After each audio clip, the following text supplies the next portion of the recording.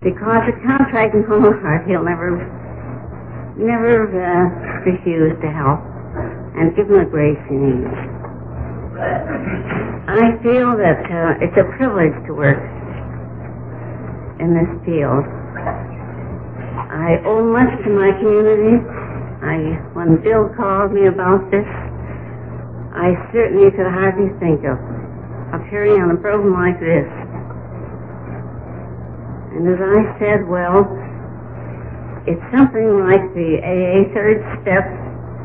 We turn our life and our will over to God under the direction of our superiors. My superiors might have sent word at any time that I was to take no more. It came nearly to that point in a few cases. But thank God, and the fervent prayers of, well, I suppose many of the sisters who were interested, and our beloved Dr. Bob and Bill himself, somehow we weathered it through. I'll just, Bill asked me to say a few words about how we got started in Athens. I hardly know myself. I was sent there in 1928, just as it might be the doctor recommended occupational therapy, change of occupation for a while. I was in the field of music, and as you know, that's rather nerve-wracking. And they thought a change might be good for me. So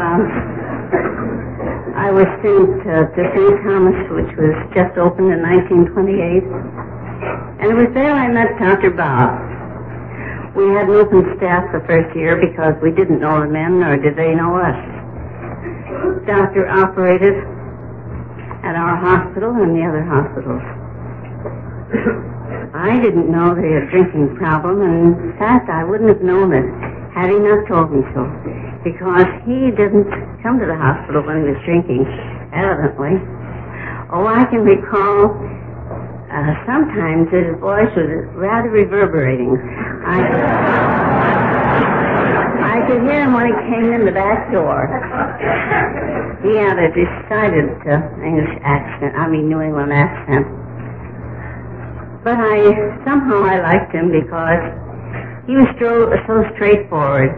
Those of us working on hospitals know that some doctors make everything an emergency, a matter of life or death.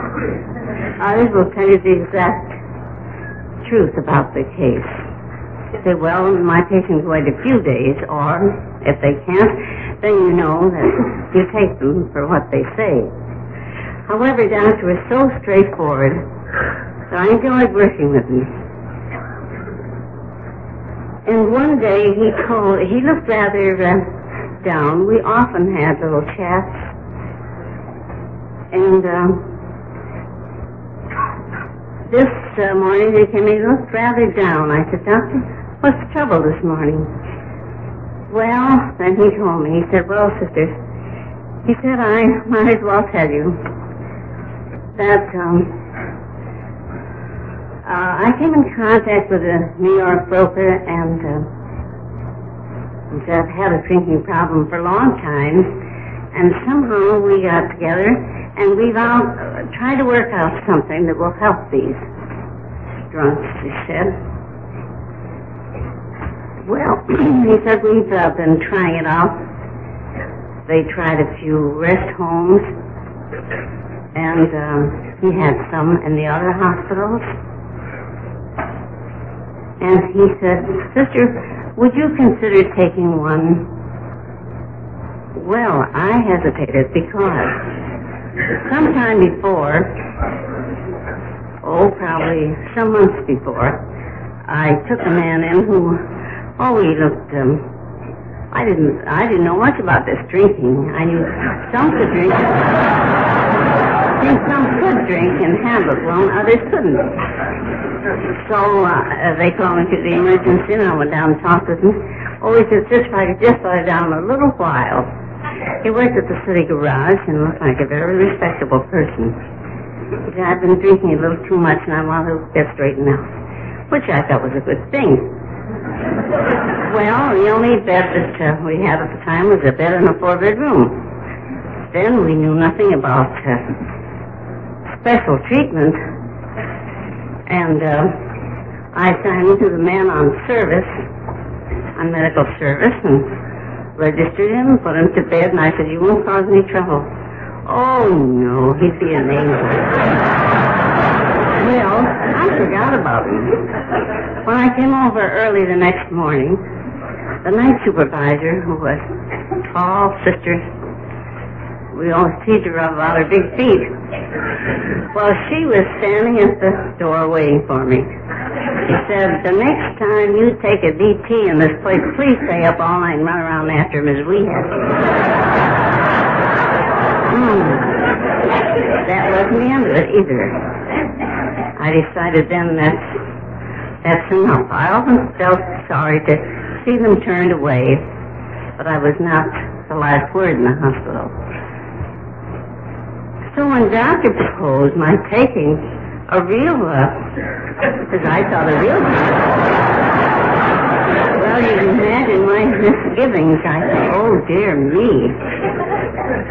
I told him about this experience, and I said, Doctor, not only will I be put out, but I said, the patients and everything else. I said, I don't think they want alcoholics.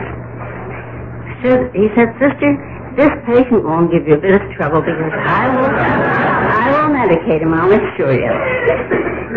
Well, I had much confidence in him because he never said anything that wasn't so. I'll always say that. Well, very fearfully, I said, well, Doctor, I shall take him then. And put him in a 2-bedroom. I thought I was doing pretty well because we were so crowded in those days. And beds were rather premium. So I took him to this 2-bedroom. Doctor went up and medicated him and everything. And I thought, well, I figured I wouldn't hear much till the next morning anyway if there was any trouble. So there was a word about it. Doctor then came to the admitting office. Thank you. He said, Sister, would you mind putting my patient in a private room? I thought I had done pretty good to put him in a 2-bed. He said, you know, he said there'll be some men come to visit him, and they'd like to talk to him privately. Well, I said, I'll do what I can, Doctor. After he left, I went up and looked the situation over. And right across the hall, we had a flower room where we used to prepare the patient's flowers. And I thought, well, they can fix their flowers somewhere else for today, and I believe I could push the bed in there. That's what we did. And his visitors came. We kept a close eye on them. I did.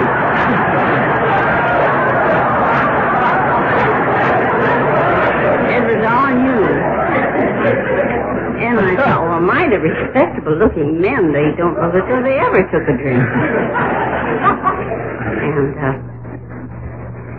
went along. I thought, now the next time, I won't have this trouble, and I'll put him in a private room. So the next one that came along, I put in a private room. And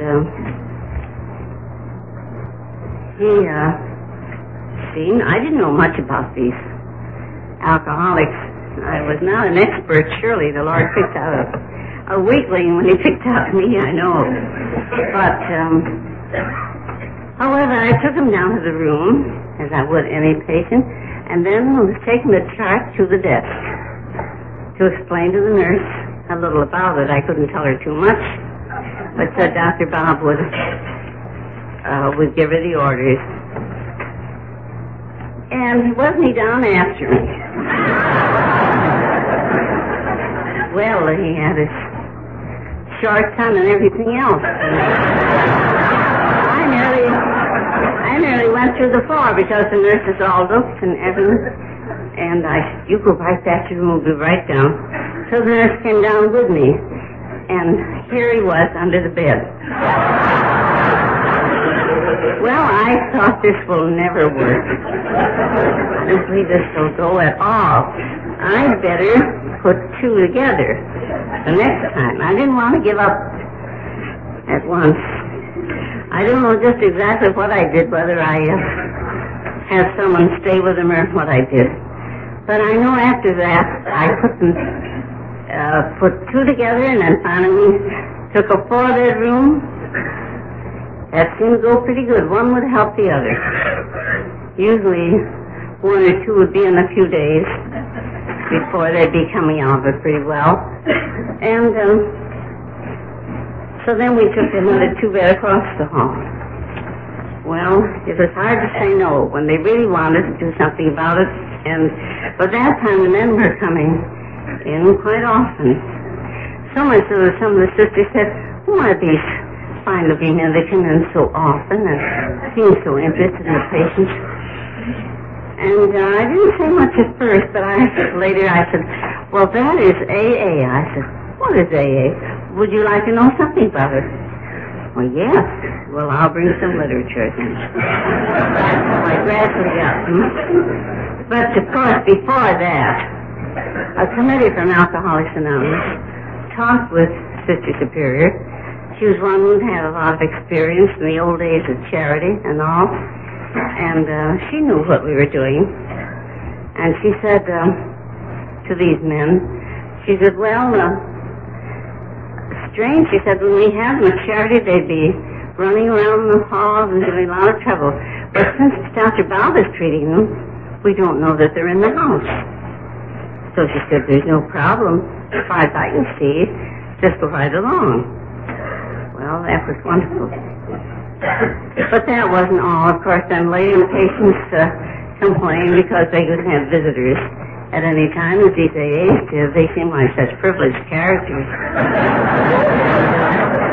So finally, they decided we had a small accident ward. It was sort of off from the rest of the hospital. And there we put in a coffee bar, and Dr. Bob set up the program. I want to tell you that the first opportunity he had, he brought Bill over. And, of course, I couldn't imagine who this wonderful Bill was. But I soon learned that God had chosen two great men. What one didn't have, the other supplemented. And together they were perfect. I could just see, I often say to our boys, had God picked out two great religious leaders, no one would have come near them, because the alcoholic doesn't want anything about religion or God, nor do we try to preach religion to them. But they aren't in very long until they're asking or telling you what experience they've had and what they'd like to do. They know they haven't been living right. And I feel that, as many of our nurses have said, the best sedative is peace of mind. If once they can be relieved of their anxieties and worries and treated properly, there should be no trouble. First, when we first come in and Dr. set up the program, no televisions, no radios, no newspapers, only literature pertaining to AA or something that would have a building of their morals and things of that kind. Because they have all the reading they can take care of, and then their visitors, too. Well, we went on with that. There are many details I could bring in, but I don't want to make it too long, because I know many of you have probably questions that maybe Colonel Towns could answer, and some of these people who know much more than I. But anyway, during Doctor's time, I think we treated between 4,000 and 5,000. And he treated them, he came in every day unless he was out of town or something like that. And without any charge, he said, that's my contribution to AA. course, in those days they didn't have too much either to start with, and you couldn't mention money very well for how much it would cost, because if we just get them sober, it'd mean a great deal. But that was taken care of later on. Thank God. It's worked out very well. And there are no problems. Oh, many times, whether they have it or don't, we take them in, because God certainly provides. And the man who gets this program is everlastingly grateful. Doctor, it was hard to understand. Sometimes he'd make rounds and he'd come down and he'd say, "Sister, let that man go home. He doesn't want this program." "Oh, but Doctor has a big family and he has this, that, and the other." "Doesn't want the program, sister. He isn't ready." So he was always right. Many times they'd frighten me with they'd have a heart attack, or they would tell me they had a bad heart or something. And I hated to bother Doctor too much. Often I'd call Ann. I think members of this group, or any alcoholic, should often say a prayer for Ann, because she was the backbone of this. In her calm, quiet way, she was really an angel. I would call her and say, "Oh, Ann, I'm so worried about this fellow." She knew most of them from either reputation or Doctor telling about them. And he would get the doctor if it was anything serious, but otherwise he said, "Now, don't worry about them, because they're alibiologists, in other words." And I learned they were. They do anything to promote another drink or treatment of some kind. So, well, we take them but once. That was Doctor's plan, too. I thought, oh, my, that's kind of strict, isn't it? But, oh, I see the wisdom of it. Because if there is a merry-go-round, when that temptation comes, you want to think, well, I can get back in there for 5 or 6 days. Well, that'd be all right.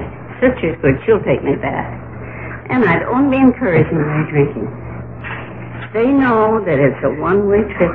The sponsors, and as Colonel Town said they are, their cooperation is tremendous. Any hospital who tries to just take them in on their own is very foolish, because they need the sponsorship. I often say it's something like learning the technique of golf.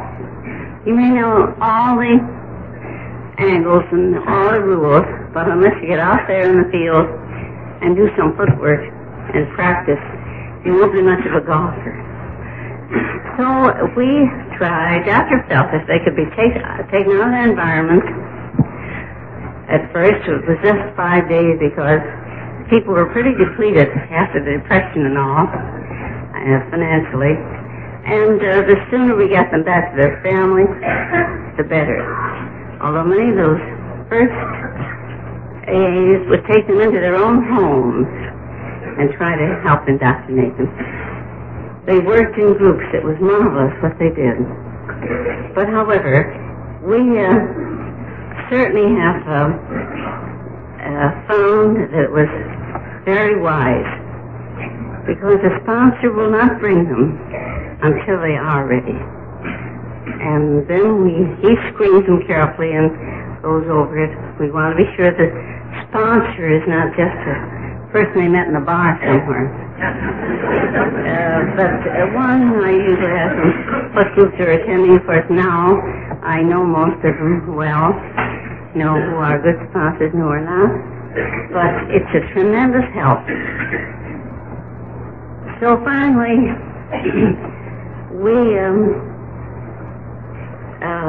the time came. Well, Anne, of course, died in 49.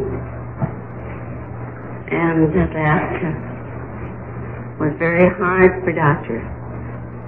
Because in the Cleveland airport, they had just gotten in from Texas, and the plane was grounded. Bill knows more about this than I. Anyway, they brought her directly to the hospital. And we kept Doctor there, too, because he was pretty well shaken up with all this. And Ann died of pneumonia and all that. So, went on from there. Doctor then died in 1950, a year and a half later. He knew then, I believe, that he had a malignancy. He talked with Bill, well, I think that several times a week, if not every other day, he'd give me a little message. And I felt as though I knew Bill and his guiding spirit, too, because there wasn't very much done that they didn't consult together on, especially anything affecting the foundation of this. Then, one day I got word, we're just like people in the Army, you know, we go to where we're sent. I often wondered whether I was off the mailing list or whether I was forgotten. I was there for 24 years. Probably 1 week short of 24 years. And finally, the obedience came. So I was to go to charity and work with AA there. They had AA at charity and fine workers there, but they just had a small department. And Sister Victorine, a very fine sister who everybody loved, was there too. And she came down and we told her everything, and Dr. Bob talked with her. And she really did a good job. But they decided to build a new wing and all the extra. Oh, I know they thought Alcoholics Anonymous was a frill then or not, but everything was discontinued. It wasn't absolutely a case of life or death. So they just kind of forgot about AA. But Reverend Mother didn't. She saw much good in it, I know. I went there in August, and I didn't hear a word about, other than on my obedience it said, that I was to take care of this floor and visit these patients and work with AA. Well, I knew someday maybe we'd have them. But anyway, I just observed and went along day by day. Finally, one day, I got a call. I was in the surgery checking on the patient to see, to find out the condition. Family were worried about this patient, and the bell rang furiously and said, Superior wants you, she's on your floor. And I came down, and the architect of the new building was there, and a few nurses, the director of our nursing service was there, and of course, Superior said, what kind of a setup would you like for this AA? Well, you imagine standing in the middle of the floor and feeling rather strange. I didn't know whether to hold myself or not just yet. And I couldn't think very fast. So this nurse said, well, sister, are they violent? I said, no, they're not violent. Oh, they're not intoxicated. Yes, they are intoxicated. But they're clear enough to be screened because we must make sure that they want the person. Well, she said to the architect, you won't need those cages then. Well, I said, Mr. Barton, would you mind give me a few days and we'll draw up a little plan of what we'd like? Fine. Well, the day that they came was on the beach of our Lady of the Rosary. That's how we called it, Rosary Hall. And there is, connected with that, when I was moved there, I thought, oh, I'd love to have this in memory of Dr. Bob. Well, I thought if I get permission, rather than call it the alcoholic ward, we'll call it Rosary Hall. And I was thinking of marking their robes R.H.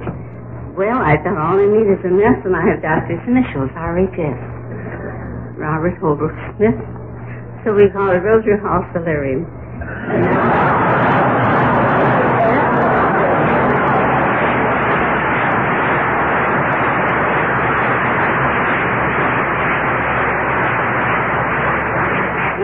The insignia on the door is RHS. Permission to open the warrant was granted by the hospital authorities on October the 7th, 1952. Peace of the Most Holy Rosary. I feel that to people, whether they're in the church or out, whatever the denomination, when you see a rosary, you know it means prayer. People get the rosary out, what do you think? They're praying somehow. So to everyone, I think this is all a result of someone's prayer. The grace of God comes through someone's prayer and penance, that's for sure. Well, anyway, it's a prayer for the main Rosary Hall, Solarium. Well, I told you about that. The insignia eloquently expresses the efforts of the Sisters of Charity of St. Augustine, a Catholic religious order, as they join forces with the members of AA, a strictly non-sectarian movement, in an attempt to rescue men and women of all creeds from the bottomless pit of alcoholism. To be admitted to this ward, you must be sponsored by a member of AA in good standing. You must also evidence a desire not just to get sober, but also to preserve and perpetuate your sobriety on a day-by-day basis. Unless you yourself are willing to admit that you are an alcoholic, you are advised to seek help elsewhere. The physical therapy is the most modern known to medical science. The patient's entire stay is a retirement from the outside world and the habits which have caused his collapse. There are no radios, televisions, newspapers, or magazines. Nothing but AA literature and other literature in keeping with the programs are available. The patient may have no visitors except members of Alcoholics Anonymous, who are welcome between 9 a.m. and 9 p.m. The conversation turns to alcoholism and its ravaging problems. Every evening, a member of AA comes to the hospital to conduct a brief AA meeting with the patients. An attractive coffee bar stands in the center of the hall, where AA members and the patients often gather to discuss their common problems. A little oratory is open at all times. Just if they want to do some prayerful thinking, it's there. The remodeling and construction work for the solarium was done by members of AA who contributed their time and money. Members who belong to the building trades worked day and night during these spare hours to complete the lovely quarters at no cost to the hospital. Rosary Hall accepted its first patient 1 year ago, and since that date, 1,000 men and women have been hospitalized therein. We haven't much room for women. We're hoping to get more. Oh, we have three. Usually we have three, sometimes four, and even it's stretched to 5, but that isn't good. However, the Rosary Hall accepted its first patient 1 year ago, and since that date, well, pardon me for repeating, they have been offered not only the key to sobriety, but also the key to a happy sobriety. The Sisters of Charity and the members of Alcoholics Anonymous who have assisted them decline any individual credit. They are aware that it is in giving we receive. Well, God bless you all, and I wish you a continued happy sobriety.